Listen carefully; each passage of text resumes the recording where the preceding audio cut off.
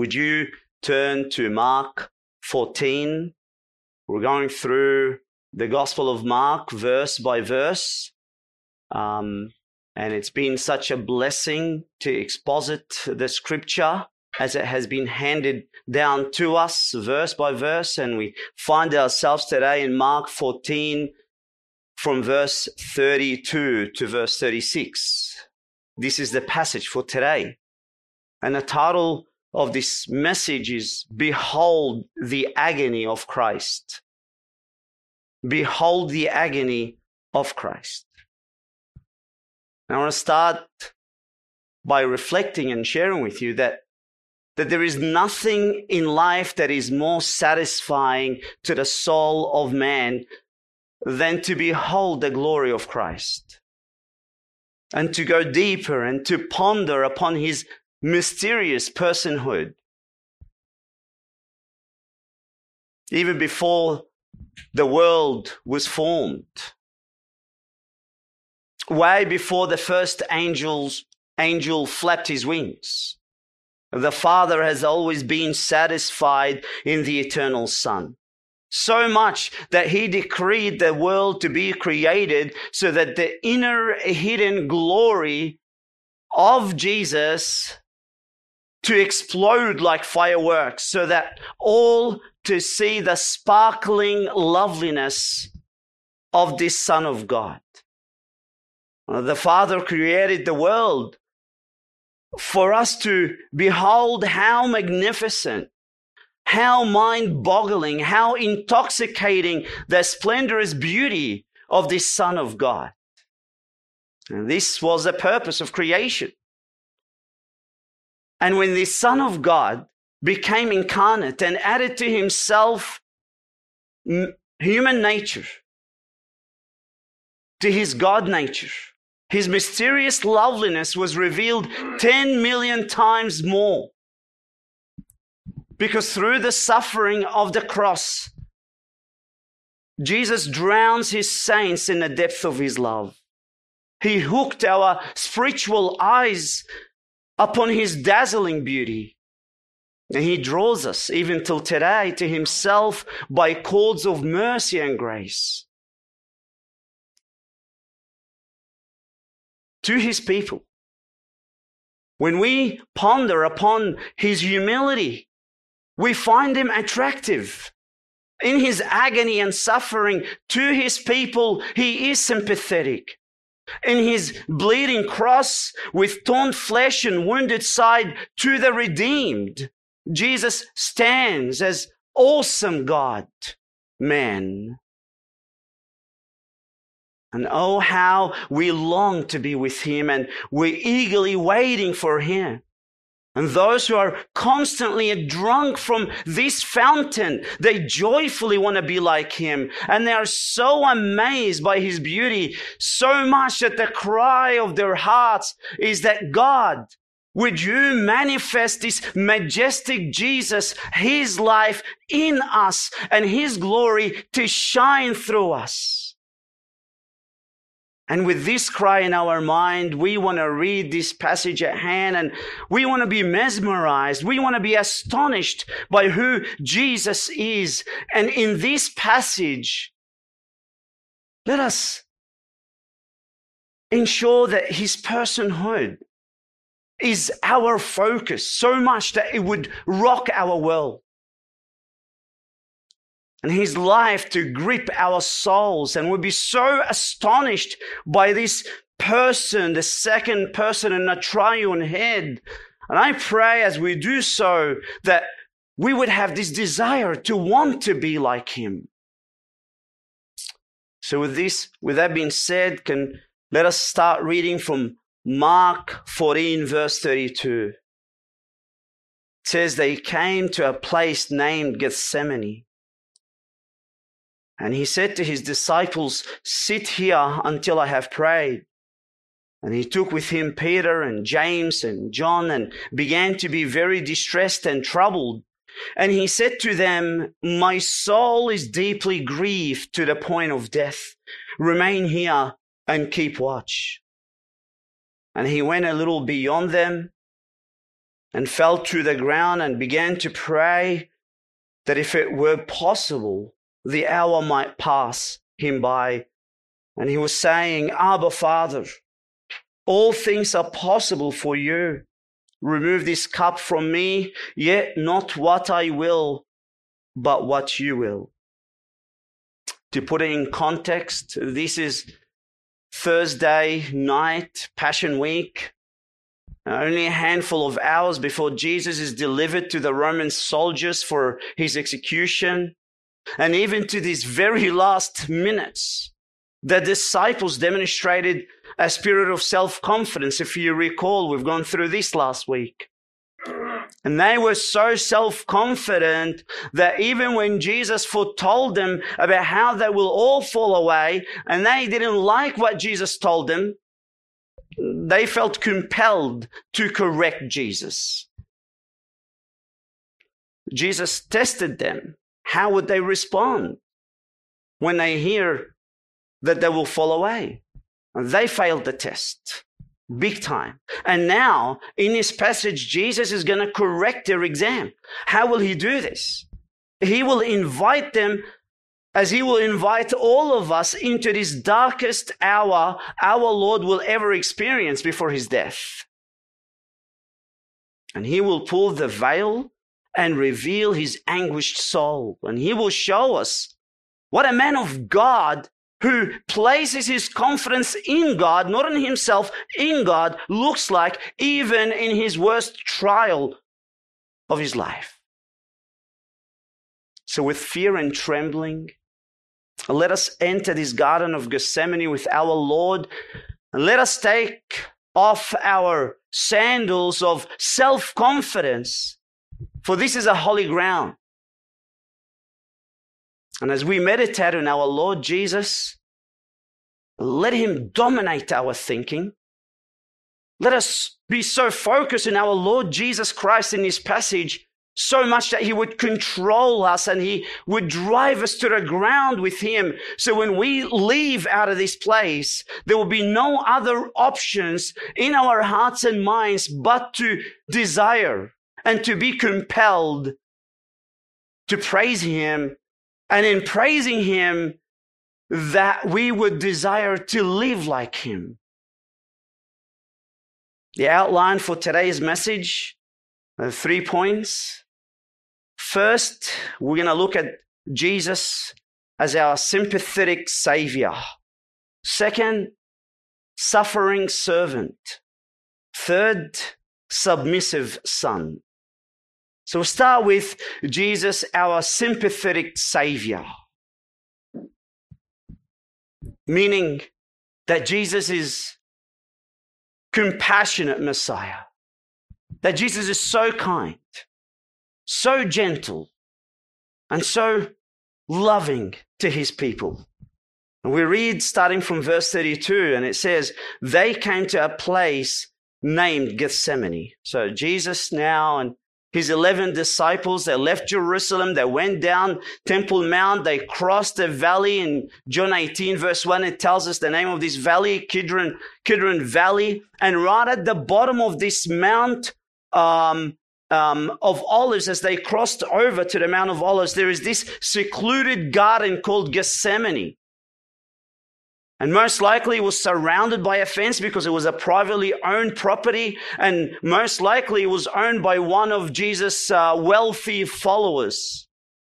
And John 18 verse 2 tells us that Jesus regularly took his disciples to this place, this garden, way away from the busyness of the city, and most definitely for devotion and for prayer.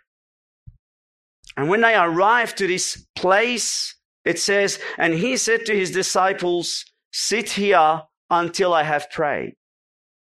So as soon as they entered this Garden of Gethsemane, Jesus told his disciples to sit right at the gate.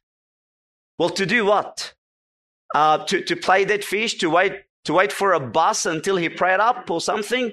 Well, why did he tell them to stay there? Well, Luke 22:40, it tells us what they were meant to be doing.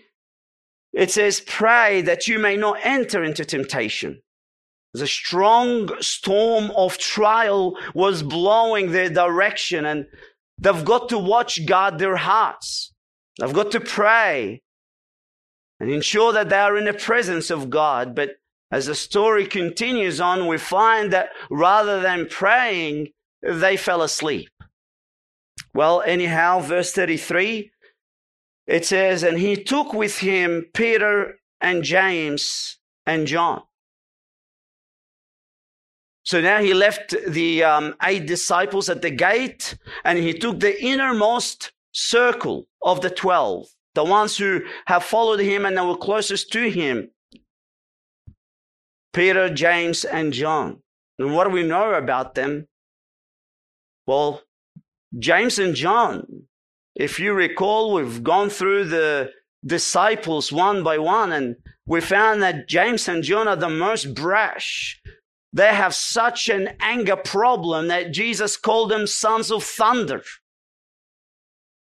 And Peter has demonstrated to be the most egotistic of the 12 disciples. That he is the most unteachable, the most stubborn, the one who was about to deny him. And he is the most stubborn, so much so that Jesus called him Peter. You recall his name was Simon, and it's Jesus that called him Peter, meaning buttress, pebble. Your heart is as hard as a rock. That's how stubborn he was. And yet we find Jesus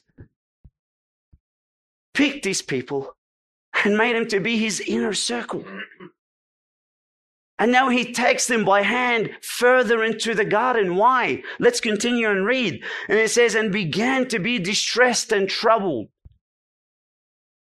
And he said to them, my soul is deeply grieved to the point of death. Remain here and keep watch. So here Jesus took the harshest and the most cruel disciples, and then Jesus revealed his grief, his innermost pain to them.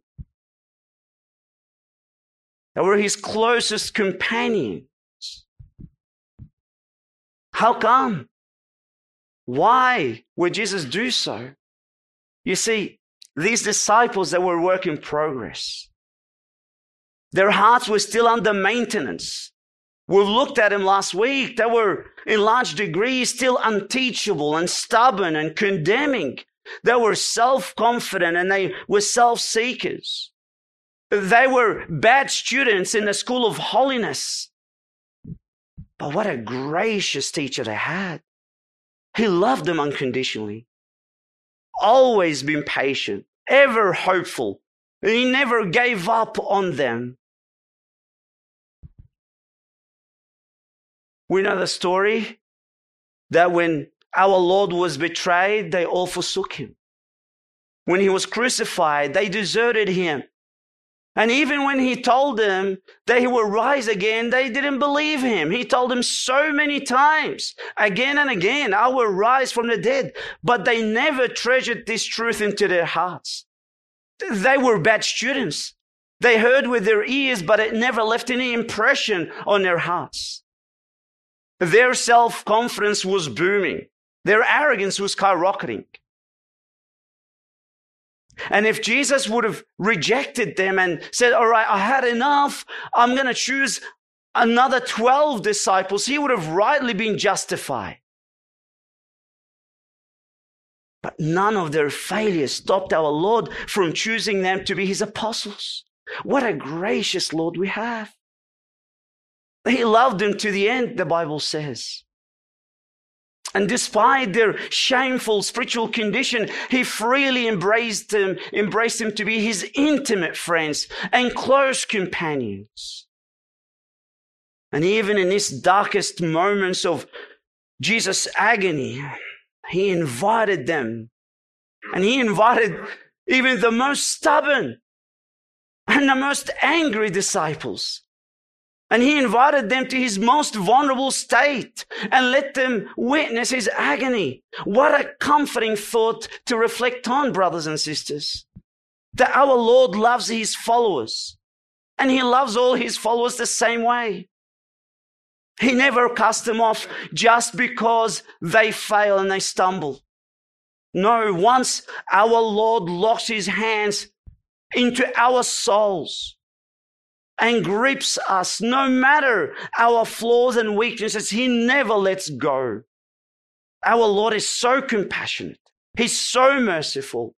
And his heart always beats with drum beats of sympathy. He loves to drown his people in his grace.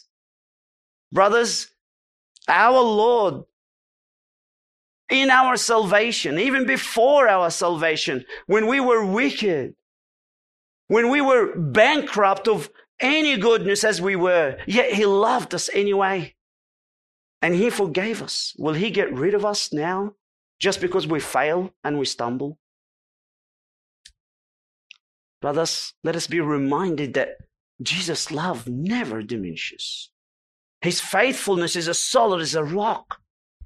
We've got to take comfort in his truth. We've got to praise him because he's such a gracious Savior, so compassionate, so tender-hearted towards his own. So that's the first point. Jesus is a sympathetic Savior. And number two, that Jesus is our suffering servant. Self-confident people are allergic to suffering, okay? That they don't really like to sacrifice their comfort for the sake of God and the gospel. And when the tough gets going, or how does it go? when the going gets tough, the tough gets going. Huh? Is that how it is? But not so with Jesus. Let's have a look again in that verse 33. And began to be very distressed and troubled. So as Jesus walked further into the garden with his companions, anguish filled his heart. And here Mark used strong terms to describe how terrible Jesus felt. Let's have a look. First, he says, very distressed. In a Greek dictionary, it says it's struck with terror and amazement. There is a sense of astonishment mixed with deep pain. These are the words. So Jesus, in his human nature, was shocked at how grieved he felt. And the second word here is the word troubled. Again, that's another strong word, and it speaks of severe distress, extreme anguish. The intensity of the sorrow was so great that it threw Jesus off.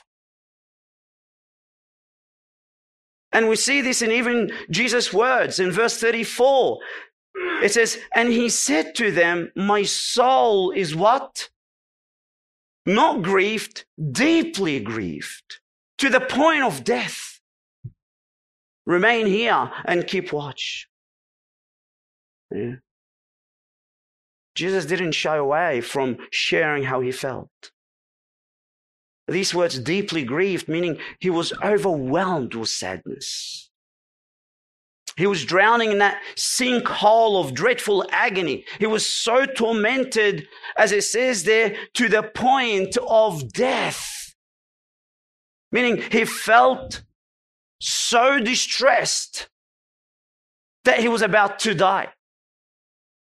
In fact, in the Gospel of Luke 22, verse 44, Luke tells us that being in agony, he was praying very fervently. And listen to this. And his sweat became like drops of blood falling down upon the ground. I'm not a medical expert, but I think it's pretty bad to have drops of blood falling off your face. How distressed was Jesus? Now let's park here and ask this very important $1 million question. What is it that caused Jesus to be so sorrowful? In fact, as we read later and in verse 36, Jesus says, remove this cup from me. What was in the cup? that Jesus was about to drink? What did Jesus see in this cup that was so dreadful that led him to agonize? Was it the rejection of all people, Jews and Romans? Was it the forsaking of his disciples? Or the betrayal of Judas? No. No way. Because history tells us that there were many Christians that were forsaken, yet they were at peace. They were at peace. They never agonized. Was it the physical torture, the nailing on the cross, the spitting, the mocking, the whipping? Well, definitely not. How come? Because there are thousands of martyrs that we know of that marched to their death to be burnt at the stake, and yet there were praises in their lips.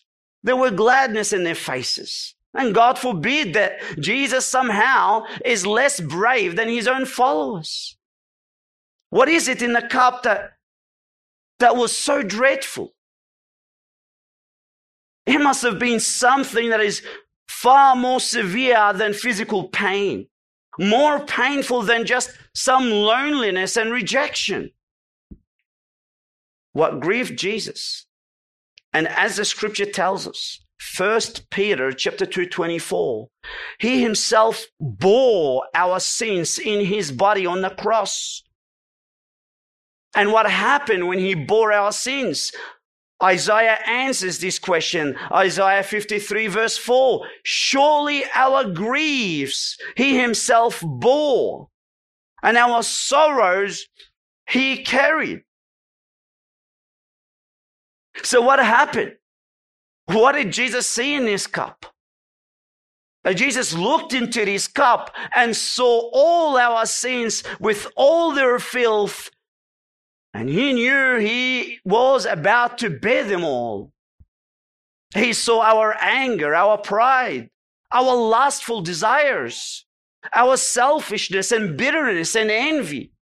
He saw our jealousy. He saw our pride and self-confidence. Every last sin of ours was in this cup. And the perfectly holy Son of God was about to drink this cup. How could it be, brethren? The sinless, spotless, innocent Lamb of God, who knew no sin, to be our sin bearer. The one who is incapable of sin, who's infinitely pure, and yet for all our iniquities to be laid upon him, so much that the scripture tells us he became sin for us. Can we even imagine the depth of guilt he felt on that night? Or the height of shame that he carried? What did Jesus see in this cup? The entirety of our guilt and sorrows. And he was about to drink it in this dreadful hour. And this grieved our Lord. But it wasn't just our sin and guilt that he saw in this cup, but he also saw the consequences for bearing our sin. And so the second thing that Jesus saw in this cup is the wrath of God.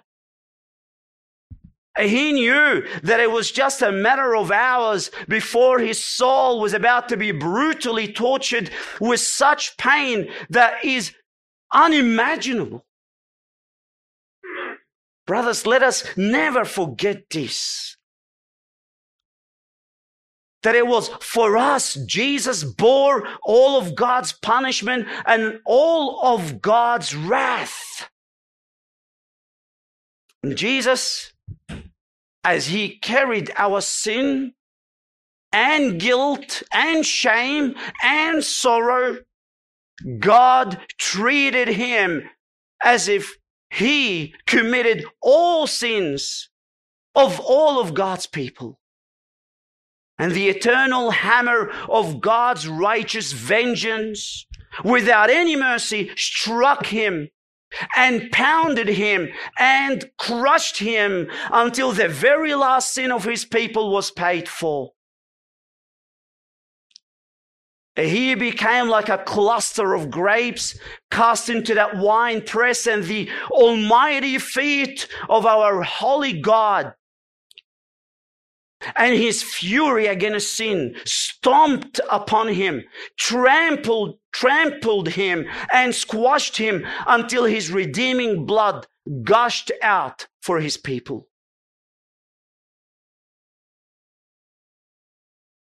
Suffering servant. When Jesus died for us, we must know that he exhausted all of his flesh with all of its comfort and ease. And he's given us all he has and all that he is as a ransom to save us. And what's amazing, in John 10, it tells us that he did this voluntarily. And thus, this became the greatest suffering on the stage of the world and history. Brothers, he did all of this so that our sins would be forgiven and that we would be granted eternal life. Do we believe this wonderful truth? How can we believe this truth and yet not love him? He single-handedly opened the gates of heaven for us, and he poured out eternal blessings because of his suffering. How can we not want to praise him and adore him? And Jesus' wonderful attitude as a suffering servant not only would compel us to praise him, brothers and sisters, but to freely and cheerfully want to follow him, to be like him, and to live exclusively for him. Jesus is our sympathetic Savior. Second, suffering servant. And finally, let us gaze upon and worship him and praise him, for he is a submissive son. Again, in contrast with the disciples who were self-confident people, don't even know how to spell the word submission. It is not in their dictionary. But here is Jesus, who's always trusted his Father, continually places dependence upon the Father, constantly and willfully obeyed the Father even when it hurt.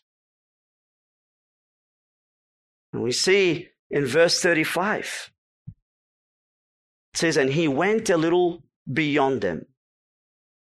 Luke 22:41 says, about a stone's throw, not too far away from them. And when he went there, it says he fell to the ground and began to pray. Well, when we look at the parallel accounts from the Gospels and the book of Hebrews, and we piece all parts of the picture together, we come up with this flow. One, he went down on his knees. We see this in Luke 22. And then his face to the ground.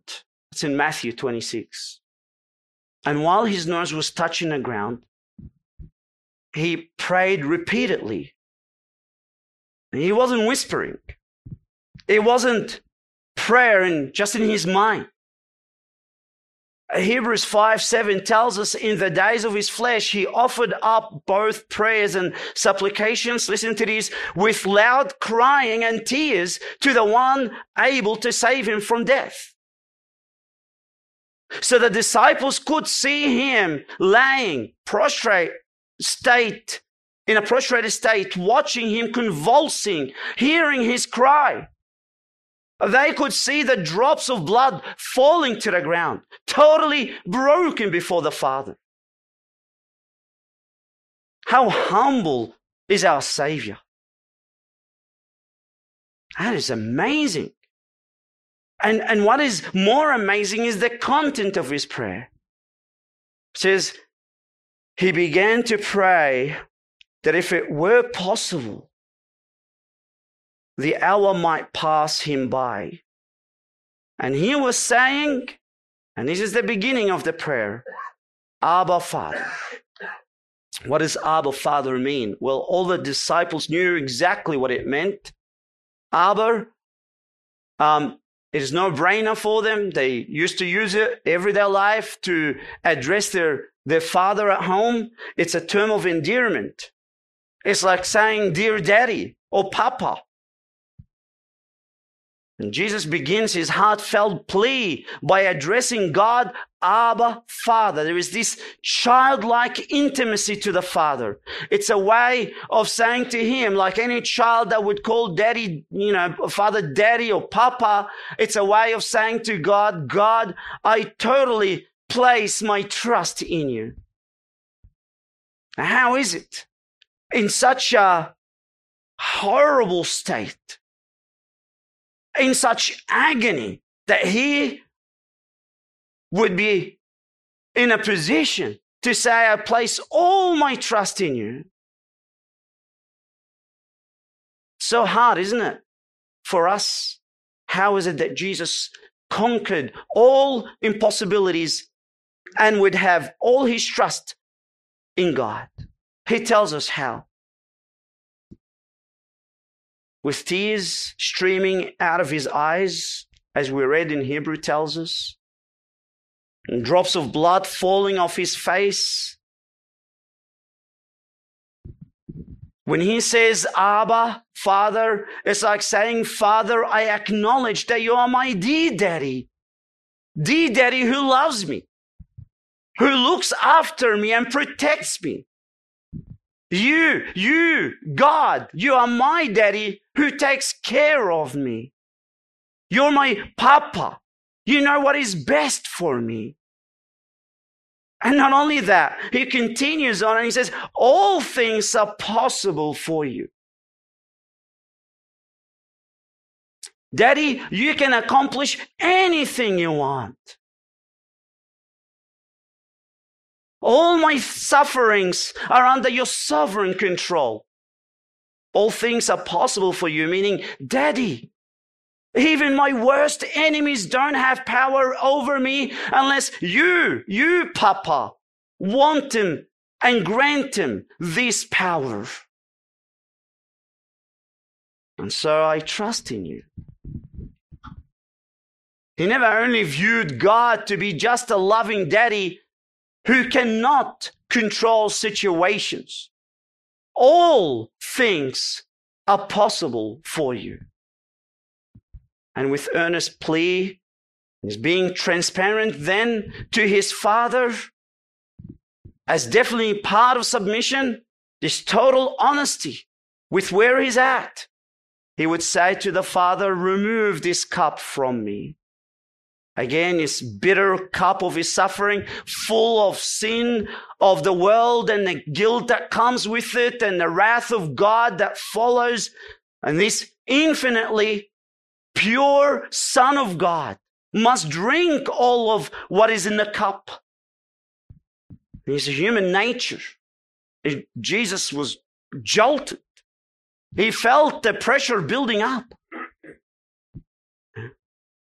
He pleaded with the Father to remove this agony.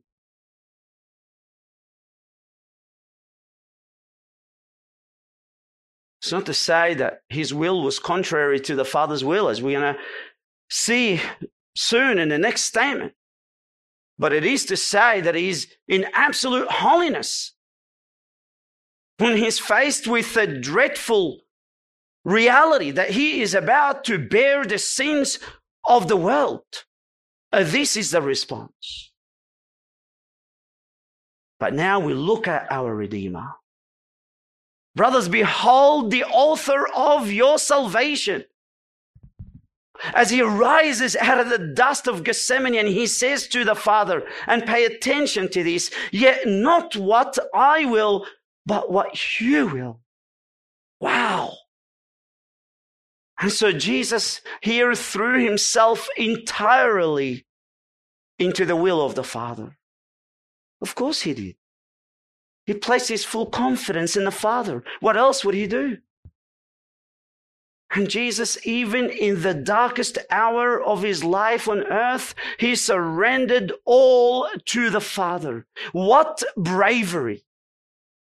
Jesus knew that it was just only an hour or so before Judas would come with the soldiers and a betrayal would take place. He could have walked away. It was so painful. He could have just flee. But what courage, what bravery, what boldness did Jesus have? Here is the fearless Lion of Judah, even in the face of the worst unimaginable suffering. Brothers, he anchored his life and even his death to the will of the Father.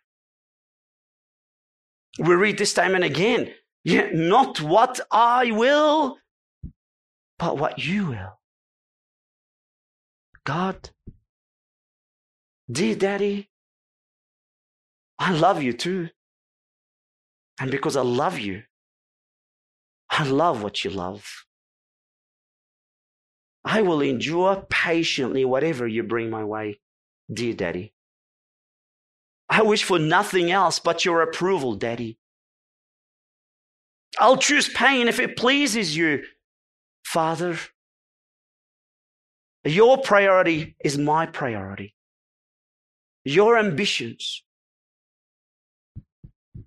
are my ambitions. Your glory is my passion. I live for you alone, Daddy. What kind of holy submission did Jesus show?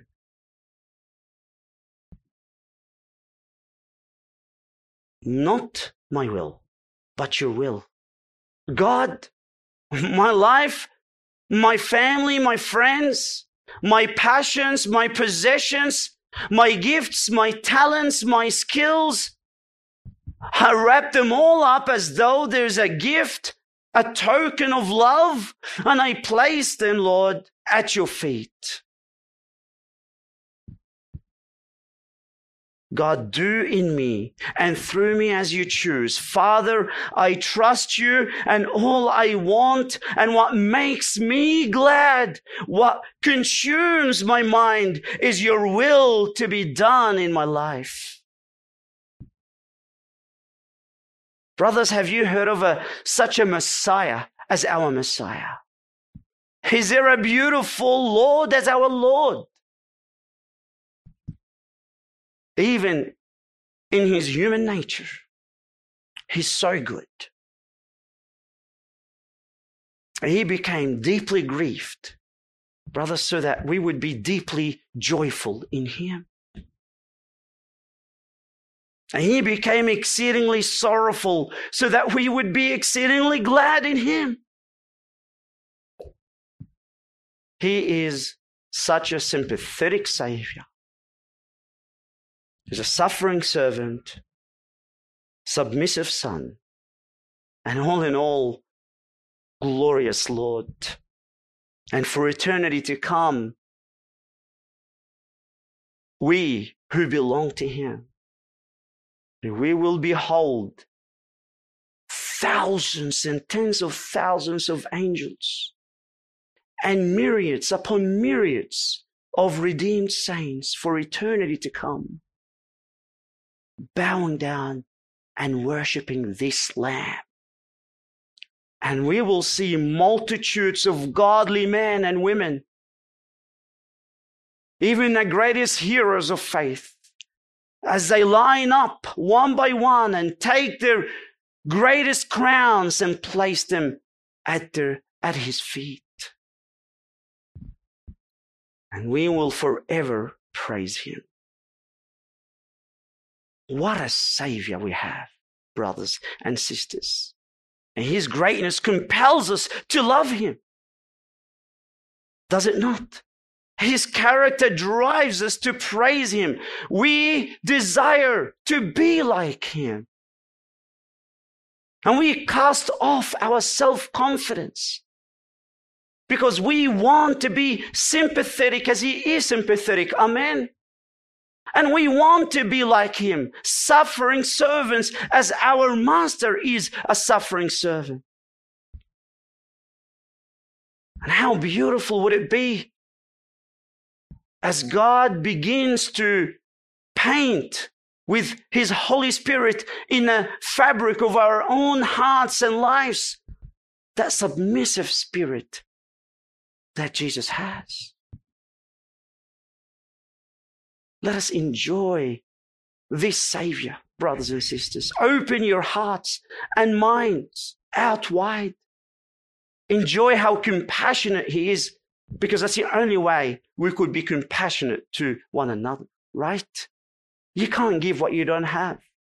And the only way that we would be able to exercise grace is that we have grace. And the only way that we have grace is when we ponder and reflect and meditate on our gracious Lord Jesus Christ and love him as who he is. And for those among us who are not saved, time is ticking. You're not going to live for long on this earth. A day will come where if you do not put your trust in Jesus, you will face your judgment. All the agonies that Jesus experienced will be applied upon your life and for eternity to come. This grief that Jesus experienced, but for a moment, you will experience it for eternity. Because you have to give an account to every thought and every deed and every evil desire that is contrary to God's will. But as you have beheld this wonderful Savior at Gethsemane with such a great heart that loves to save sinners, he did all that in order to save sinners. He enjoys, he delights in saving sinners. And not only sinners, but the worst kind of sinners. Those that are most stubborn. And those who have a heart that is as cold as ice. He loves to melt this kind of hearts. And what does he demand? Nothing. Nothing at all. Because he did it all. He alone single-handedly satisfied all that God demands of his people. I call upon you this morning.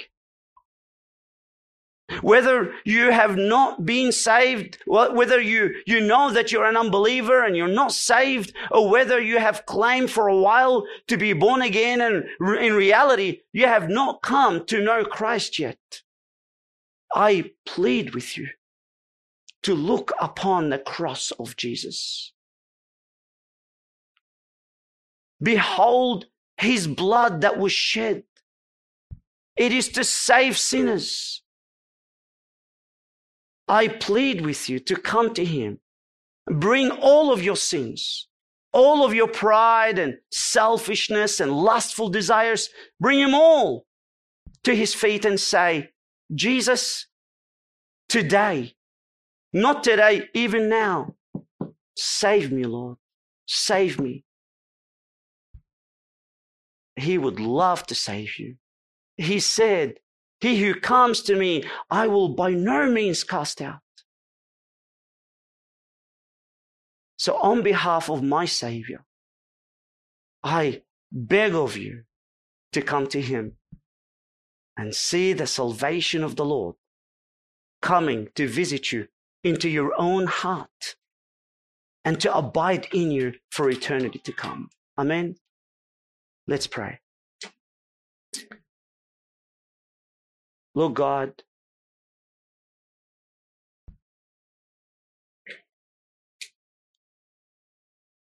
we're so undeserving sinners. The only thing that we are worthy of is eternal punishment in hell.